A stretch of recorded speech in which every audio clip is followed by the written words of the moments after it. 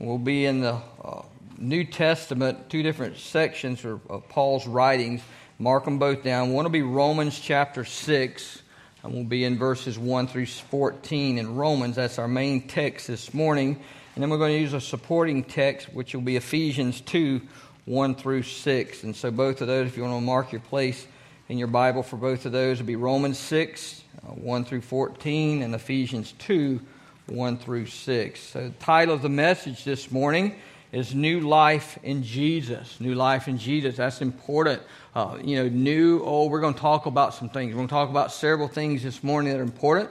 I'm going to share a few things with you, the personal things that I've been thinking about this week, but I want to share with you a couple things. If you'll notice that in the last several months, we've been doing things that have been tying together. These messages have been going hand in hand. It's almost like there's a series of messages, but that's the way God's Word is. It ties together. And over the past several weeks, we've discussed some things that had significant contrast between the two. Things that were completely opposite. Things that were distinct in their characteristics. Things that were distinctly different. Last Sunday, if you were here, we discussed the difference between light and darkness. What light does to darkness. How when light comes into a room, darkness has to leave. Darkness never overtakes light. Light always overtakes darkness. And that's the way we looked at it. And then the analogy was we discussed how God is light and there's absolutely no darkness in God. When God moves in as light, darkness moves out. Sin is darkness, but God and sin are not the same. They do not coexist at the same time. So when God moves in, sin has to move out. And that's a distinct thing about light and darkness. And God being light, He is our light. The Bible says that God is light and sin is darkness. There's absolutely no sin in God and there's absolutely no darkness in God. And what we want is the light. We want to be in the light. You think about it. When darkness comes, things get a little different. Man, you think about it in the medical community, when darkness came, people got depressed. You know, in Alaska, when there's 6 months of darkness, there's more depression. There's more, I want to mention it, but there's more suicidal rates go up because of darkness. Things that are sad are related to darkness a lot of times, but light brings refreshing. You think about it, man. I want to go sit at the beach in the sun or the shade? When you go to the beach, what do you want to sit in? I want to sit in the shade, I'll be honest with you. But you go for the sun, though, right? I talked to Jason and Missy about it, that if you hadn't had the shade, you would have been sunburned. But the thing is, you want to have the sun brings about a renewed regeneration. I mean, you think about it, but God is light. When we are connected to our Heavenly Father through Jesus Christ and walk with Him, His light illuminates our path. Man, it's God's light. When He's in our body, when He comes inside of us through the power of the Holy Spirit, His light shines. And the thing is, His light shines in us because Jesus is the light, but because Jesus is inside of us, because the Holy Spirit's inside of us, we're a reflection of the light. But God's light illuminates our path in darkness. We think about it because we're dealing with darkness a lot of times. He illuminates our path in our darkness. He calls us out of darkness into the light. We talked about that last week. When He calls us out of darkness into the light. We become children of God and He adopts us into His family. Amen?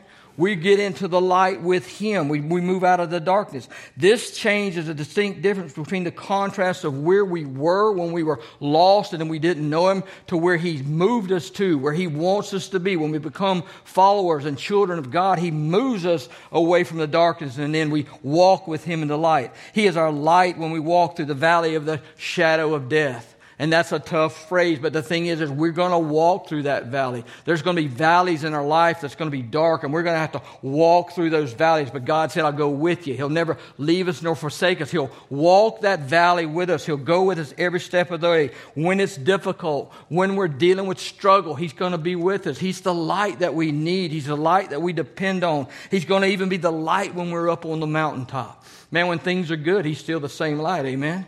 He's the one that's given us the blessings most of the time, and we take them for granted a lot of times, but we don't want to ever take them for granted. But He's the same God day in and day out, night and day.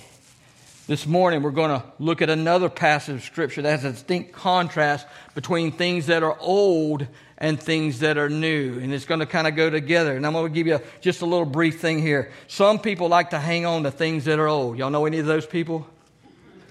I'm one of them. I like to hang on to things that are old. It seems to me like there's got to be some use for this old thing somewhere, sometime down the future, whether it's me or somebody else. I mean, I went as far as asking Rodney this past week, do you need any gate hangers? I got like 55 gate hangers that screw into the post. Anybody need those? Just check with me afterwards, all right? I have no use for them, but anyhow, I'm hanging on to them. I don't want to put them in the trash can. I want to make sure that somebody gets them. Things that are old. I can't wait to use this later on. Other people have no trouble getting rid of things that are old. They get excited when they're going to get something new. There's a distinct difference. They get excited when something's new. They might even call it an upgrade. It's something that we needed. We needed this, right? It's something new. Just think about this. For instance, when they get a new vehicle. And I told Miss Mary I was going to call her out this morning about her getting a new vehicle. But we get excited about it. Even if we lock our keys in it, we can't get inside of it, or we don't know how to cut the radio off when we get out of it. So it's just exciting for us to do. The new school year is about to start. Teachers are getting new stuff for their classroom. Students are getting new backpacks. They're getting school supplies, all new things to start this new school year. Moms and dads are buying new school clothes for their children. Out with the old and in with the new. That's a phrase, right? Patty and I were talking about different phrases that have absolutely no meaning. But anyhow, out with the old and in with the new. Maybe they worn them out. Maybe they outgrew them or whatever. But they're getting new school clothes. This morning, we're going to open up God's Word to Romans chapter 6 and see what the Apostle Paul says about getting rid of an old life and starting a new life with Jesus Christ. He's very specific about what happens to the old life, and that's what I want to talk about this morning. Paul is very specific about what happens to the old life and how awesome it is to be in fellowship with God through Jesus Christ and have a new life connected to the vine. If you are able, would you stand with me in honor of the reading of God's Word? Romans chapter 6, beginning in verse 1. Why should we say then, should we continue in sin so that grace may multiply? Absolutely not. How can we who died in sin still live in it? Or are you unaware of all of us who have been baptized into Jesus Christ were baptized into His death? Therefore, we were baptized with Him by baptism into death, in order that, just as Christ was raised from the dead by the glory of the Father, so we too may walk in newness of life. For if we have been united with Him in the likeness of His death, we will certainly also be in the likeness of His resurrection. For we know that our old self was crucified with Him, so that the body ruled by sin might be rendered powerless, so that we may no longer be enslaved to sin, since a person who has died is freed from sin. Now, if we died with Christ, we believe that we will also live with Him, because we know that Christ, having been raised from the dead, will not die again. Death no longer rules over Him. For the death He died to sin once for all time. But the life He lives to God. So you too consider yourselves dead to sin and alive to God in Jesus Christ. Therefore, do not let sin reign in your mortal body so that you obey its desires, and do not offer any parts of it to sin as weapons for unrighteousness. But as those who are alive from the dead, offer yourselves to God, and all the parts of yourselves to God as weapons for righteousness. For sin will not rule over you, because you are not under the law, but under grace. Pray with me, please. Father God, I ask that you bless the reading of your word. God, I ask that you cleanse me of every sin, cleanse me of every impurity. Father, I ask that you hide your servant behind the cross and allow me to deliver your message to your people. These things I ask in your Son's precious and holy name. Amen. You may be seated.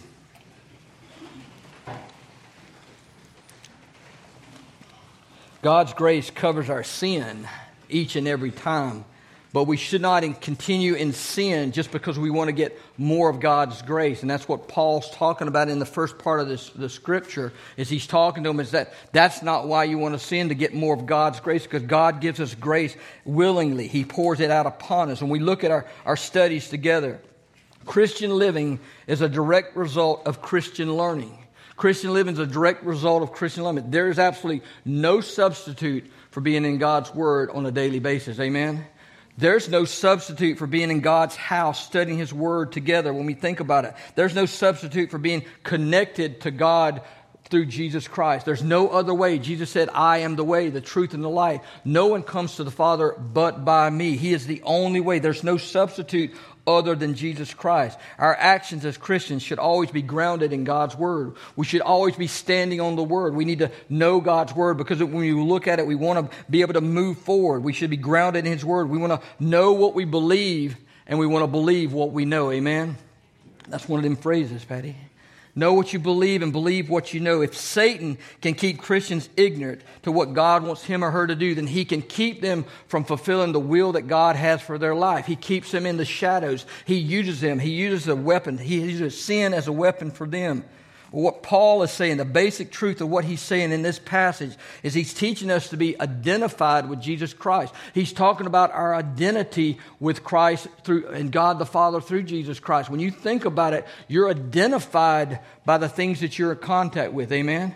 Man, for many years, I was identified as a paramedic. Then I was identified as a PA. I've been identified with medicine my whole life. You're identified with things that you are in association with when you think about it. The gospel message revolved around the death, burial, and resurrection of Jesus Christ. That's what Paul is talking about in the basic identification of Christ. Is we are identified with Him in the death, burial, and resurrection. Not one or the other and not one without the other. We're identified in all three. What's up, Brother Kier? What do you mean by that? How are we identified? And that's what we're going to talk about this morning. That's what the Scripture talks about, is our identification with Jesus Christ, how we're identified Him with the death, with the burial, and with the resurrection. As believers, we are connected to all three. Jesus said we need to be connected to Him as the vine, that we are the branches, that we draw nutrients from Him, that we draw wisdom from Him, that we draw strength from Him. We need to be connected to Him. That's what He told us. We need to obey His commands that He's given us, fulfilling the purpose that He placed us here to do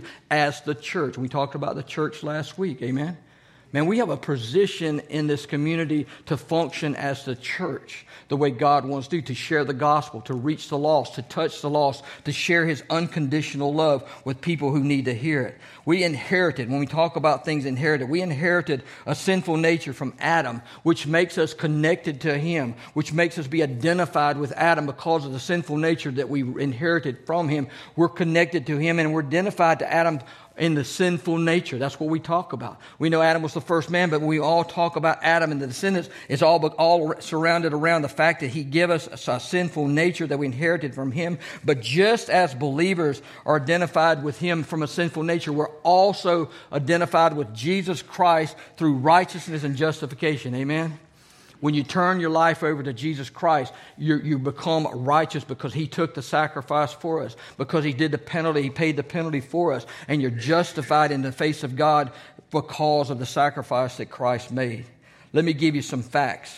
Here's some facts. Based on the sacrifice that Christ made on the cross and the fact that He was buried in a borrowed tomb for 3 days and the fact that God raised Him from the dead, we are connected and identified with Christ when we make Him our Lord and Savior. That's what the Word says. That's what Scripture says. You believe every word in the Bible? Do you believe it's God-inspired word? That's what Paul's talking about. He was inspired by the Holy Spirit to write this. Our relationship with God is a living relationship. And there's nothing dead about our relationship with God. It's a living relationship. It results in eternal life with Him and fellowship with Him in heaven. Amen? That's where we want to look at it this morning. We want to look at that. Basically, what Paul is saying is that we're identified with Christ. And whatever happened to Christ happened to us. When He died, we died. Even though we nailed Him to the cross, when He died, we died. When He arose, we arose. That's what the Word says. The Bible says because of this connection, we are now seated with Him in heaven. We have moved from darkness to light, and we've moved from death to life. Amen? It's where we want to be when we look at that this morning. The old life is no more. The new life begins, following to making Him our Lord and Savior. Man, you don't have to be, power of sin does not have to be upon you. If you turn your life over to Jesus Christ, He removes the power of sin has over you. There's still sin that takes place, but no longer does it have power over you. Let's look at Ephesians chapter 2, verses 1 through 6. Here's what Paul's writing in Ephesians. He says this. And you were dead in your trespasses and sin, in which you previously walked according to the ways of this world, according to the ruler of the power of the air, and the spirit now working in disobedience. We too all previously lived among them in our fleshly desires, carrying out the inclinations of our flesh and thoughts. And we were by nature children under the wrath of others were also. But God, anytime it says but God, man, things are going to change. Amen. When he says but God and who he is, who is rich in his mercy because of the great love that he had for us, made us alive with Christ, even though we were dead in our trespasses. You were saved by grace. Amen. He also raised us up with him and seated us with him in the heavens of Jesus Christ. Look at that last verse. That's what Paul says. He also raised us up with him. That means we were raised in resurrection with him. And he seated us with him in the heavens in Jesus Christ.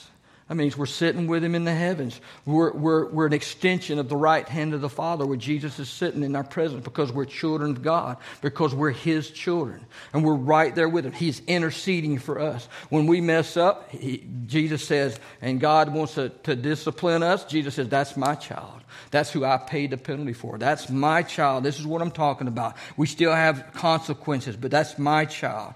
The example that Apostle Paul is using, he says that believers are dead to sin. And what he's referring to in this one is the act of baptism. When he looks at it, that's the example. That's the illustration that Paul is using in this passage of Scripture, the act of baptism. The Greek word for baptism has two basic meanings. Let me share that with you. The literal meaning is to dip or to immerse in water. That's one. All right? The figurative meaning means to be identified with. To be identified with. Paul's using both of these in this passage of Scripture. Let's look back at Romans 6:4. Therefore, we were buried with him by baptism into death, in order that just as Christ was raised from the dead by the glory of the Father, so we too may walk in newness of life. It's a new life. It's a new time. It's a new era. Out with the old, in with the new. Paul used the literal and the figurative meaning in his word of baptism in this passage.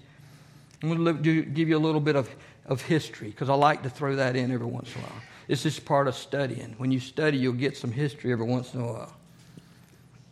Historians agree that the mode of baptism in the early church was immersion in the water. That's what they agree to. There's different forms of baptism, but that's what the historians agree to. The believer was buried in the water and brought up again as a picture of the death, burial, and resurrection of Jesus Christ. Baptism by immersion is an illustration of what Paul's writing about in 6. It pictures the believer's identification with Christ in his death, burial, and resurrection. It's an outward symbol of an inward transition, of an inward experience, what has taken place. Now, the baptism is not what gets you to heaven. It's a symbol, is what takes place afterwards. Trusting Jesus Christ as your personal Lord and Savior, making him the Lord of your life. That's what gets you to heaven. Jesus said, I am the way, the truth, and life. No one comes to the Father but by me. Turning your life over to Christ is what gets you into heaven. Baptism is a sign of obedience. It's a symbol of outward symbol of an inward experience. Paul's not saying that immersion is going to get us into heaven, but what he's saying is a sign of obedience. Their immersion of the early church is what the Holy Spirit did for them. The Holy Spirit identified them with Christ in his death, burial, and resurrection. This means that the believer has a new relationship to sin. That's what the Scripture says. He's dead to sin. Sin no longer has a power over us. Before you become a believer of Jesus Christ, sin has complete power over you. It's a distinct difference between the two. Sin no longer has the power, any power to control your life. Galatians 2:20 says this. Paul's writing on, and this is what he says in Galatians. I have been crucified with Christ, and I no longer live, but Christ lives in me. The life I now live in the body, I live by faith in the Son of God who loved me and gave himself up for me. Amen. You think about it. If an alcoholic dies, and I'm not stereotyping anything, but if an alcoholic dies, he can no longer be tempted by alcohol. He can no longer see it, smell it, taste it, or have a desire for it. It's completely gone. It has no control over him at all. The Bible says that in Jesus Christ we have died to sin so that we no longer want to continue to sin. We no longer want to live in it. We no longer want to have it. We no longer have a desire for it. But not only are we dead to sin, it goes on to say that we are alive in Jesus Christ. Not only is the sin dead in our life, but we're alive in Jesus Christ. We have been raised from the dead, and now we have the walk in newness of life, and we have the power of his resurrection to support us through the grace of God, through the power of the Holy Spirit. It says we walk in newness of life because we share the life of Jesus Christ, because he lives inside of us, and he has the power of the Holy Spirit inside of us as well. Y'all follow me? Satan wants to be our master, and he uses sin as a weapon to be our master. That's what he finds a foothold to get in. He finds an angle to get in. He looks for your weakness. He wants to use sin as a weapon. And though the old nature sin speaks to control every part of our body, Paul says don't let it happen. Don't you think about it. Don't use your body or your parts or your angles or anything about you as part of Satan's attempt to sin. Paul warns us about this. But in Jesus Christ, we all died to sin. The old nature was crucified. It was nailed to the cross. Every part about it was nailed to the cross, so the old life is gone, and now we live in a new life with Jesus Christ. It's rendered inoperative, the old self is. Paul is stating some simple facts. Let me give you 3 more. It's a fact of history that Christ died on the cross for the sins of all people. Isn't that a fact?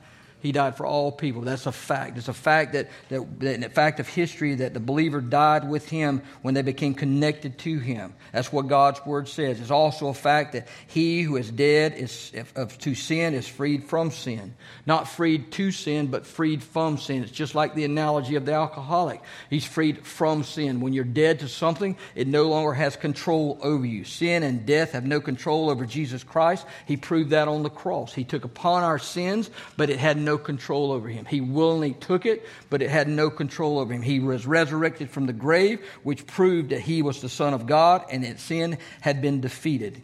God is light and sin is darkness. Don't ever forget that. The Bible says that there's absolutely no darkness in God. And as believers, we are in Christ and we're connected to him. Therefore, sin and death have no control over us anymore. The Bible goes on to say that Christ not only died for sin, but he died unto sin. And what does that mean? What does it mean that not only he died for sin, he died unto sin? That means he paid the penalty for sin for us, and he broke the power of sin for all believers. Let me give you an analogy, something I was thinking about some of the military people, and I wrote this down last night when I was just kind of studying over it. And you think about this. If you've been in the military, or if you know anything about military and boot camp, you think about it. In the military, you've been in the military, or you know anything about boot camp, you know the drill sergeant is the one who's in total control of boot camp. Amen? The drill sergeant is in total control of boot camp. He tells you what to do, tells you when to do it, tells you where to go, tells you when to eat, tells you when to go to bed, tells you when to get up. Every single thing that you do, he's in charge of. He tells you. He has power over you from start to finish. Amen? He's in control of you. Now you think about it when you're discharged from the military and you go by that drill sergeant and you speak to him and you say, he says, hey, I need 50 push-ups. What do you say? Not today, buddy. Not going to happen today because he has no power over you anymore. He might have had power and he was in full control, but the minute you were discharged from the military, he has no power over you anymore. That's the same thing with Jesus Christ. The sin has control over you, it has power over you, but the minute you turn your life over to Jesus Christ, sin no longer has power over you. Satan has no power over you. Jesus, you live live in a new self. It's a new body, out with the old and in with the new. Amen? It's completely different. Jesus broke and he removed the power of sin over us on the cross. That's what he did it for me. He did it for each of us. He went to the cross willingly and he broke the power of sin. He did that because of his love that he has for all of mankind. Amen? Isn't that an awesome love? I mean, God loves us so much that he gave his only begotten Son, that whoever would believe in him would not perish but have eternal life. That's an unconditional love. Man, he loves us so much. Ephesians 2:8 says, by grace you've been saved through faith, not of yourself. It's a gift of God. Man, we all love to get gifts. And we all love to get rid of the old and get the new. And let me tell you something, nothing more exciting than having a new life with Jesus Christ. Amen? Nothing more exciting. Man, he walks every step of the way with it. He illuminates the path. He makes it straight. What was a crooked road and a rocky road is now a smooth, straight road. Now, it can still be bumpy. There'll still be little hurdles, but he is walking with us every step of the way. Romans 3:23 says this, all have sinned and come short of the glory of God. Sin is a separation between us and God. And we can't get to him and he can't get to us. Sin is darkness. God wants to shine a light on us and he wants us to have part of him in each of our lives. And man, that's where we got to invite him into our life. Romans 10:13 says, whoever calls on the name of the Lord shall be saved. That's one of my favorite passages of Scripture because it doesn't matter where you are in your life. It doesn't matter where you are in your age. It doesn't matter what you've done. It doesn't matter what your track record is. It says in the Bible, whoever calls on the name of the Lord shall be saved. Man, when our time is over with on this earth, we're going to spend eternity in one of two places. We're either going to be eternally in heaven or we're going to be eternally in hell. And that's separation from God or presence of God is the distinct between the two. We want to be in his presence for all of eternity. And it makes a decision that we make on this earth determines where we'll spend eternity. Romans 10:9 says this, if you confess with your mouth that Jesus is Lord and you believe in your heart that God raised him from the dead, you will be saved.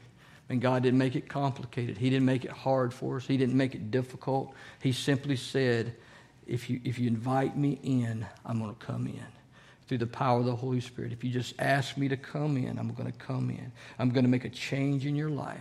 Things are going to be different. You're going to experience some things like you've never felt before. You're going to feel the presence of the power of the Spirit like you've never felt before. You're going to feel the love like you've never felt before. Man, there's nothing more exciting than inviting Jesus Christ into your heart. Maybe today you don't know who he is. Maybe you thought about him. Maybe you've heard about him. Maybe you've read about him. But maybe you don't truly know who he is. And you want to make that decision, invite him in. Let me tell you something.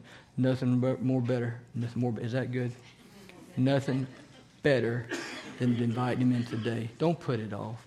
Man, you say, well, I go to church. Man, I'm in church regular. I'm in church more than that guy. I'm in church more than they are. I dress different.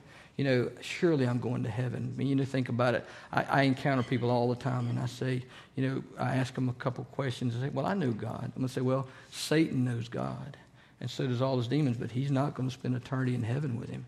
You got to know about him. You got to know who he is. You got to know how to get to him. And the Word says it's through Jesus Christ, and there's no other way. And if you haven't laid it down, if you haven't put it at his feet, if you haven't turned it over to him, this would be a good day to do it. Man, it's just no other way for me to put it. If you don't know Jesus, turn it over today because he'll change your life, and he'll change it radically. Maybe there's other people in here this morning that need a place to call home. Maybe you want to make Pine Hill your home. Maybe this is this fellowship is so sweet in this church, and this church is so exciting and ready to touch lives and touch them in all kinds of different ways. Maybe you want to be part of the fellowship of this church, and whatever it is, you just come on down. In a moment, we're going to have a hymn of invitation. And during that time, if you need to lay something at the foot of the cross, if you want to bring it to pray at the altar, you just come on down. Our deacons are here. We'll pray with you. I'll pray with you. Whatever the need, you just turn it over to God and make this time a time that you just focus on him. Man, if it's a rededication or if it's just, God, I want to make this week your week, and I'm going to live for you this week like never before. Man, I want to share the gospel this week with somebody who doesn't know it. I want to tell people about you. And this is your time. Whatever the issue is, you bring it before Jesus this morning. Father God, I just thank you for our time together this morning. Father, I thank you for your word. And I just thank you for the truth that's in your word. I thank you for Jesus. I thank you for the fact that he loved us enough and you loved us enough. The God that he went to a cross to pay a penalty for me and for penalty for all people. And God, just to make it easy for me, God, and it's simply just to turn it over to you. Father, I pray if there's one person in the sound of my voice that doesn't know you as personal Lord and Savior, God, I pray that this day would be the day that they would come to know Jesus. And Father, I pray for those and others in our congregation. I pray as the power of the Holy Spirit moves among us, God, I just pray that we would tune everything else out. Nothing else matters right now. Father, we just want to hear from you. We want to feel your presence. These things I ask in your Son's precious and holy name. Amen.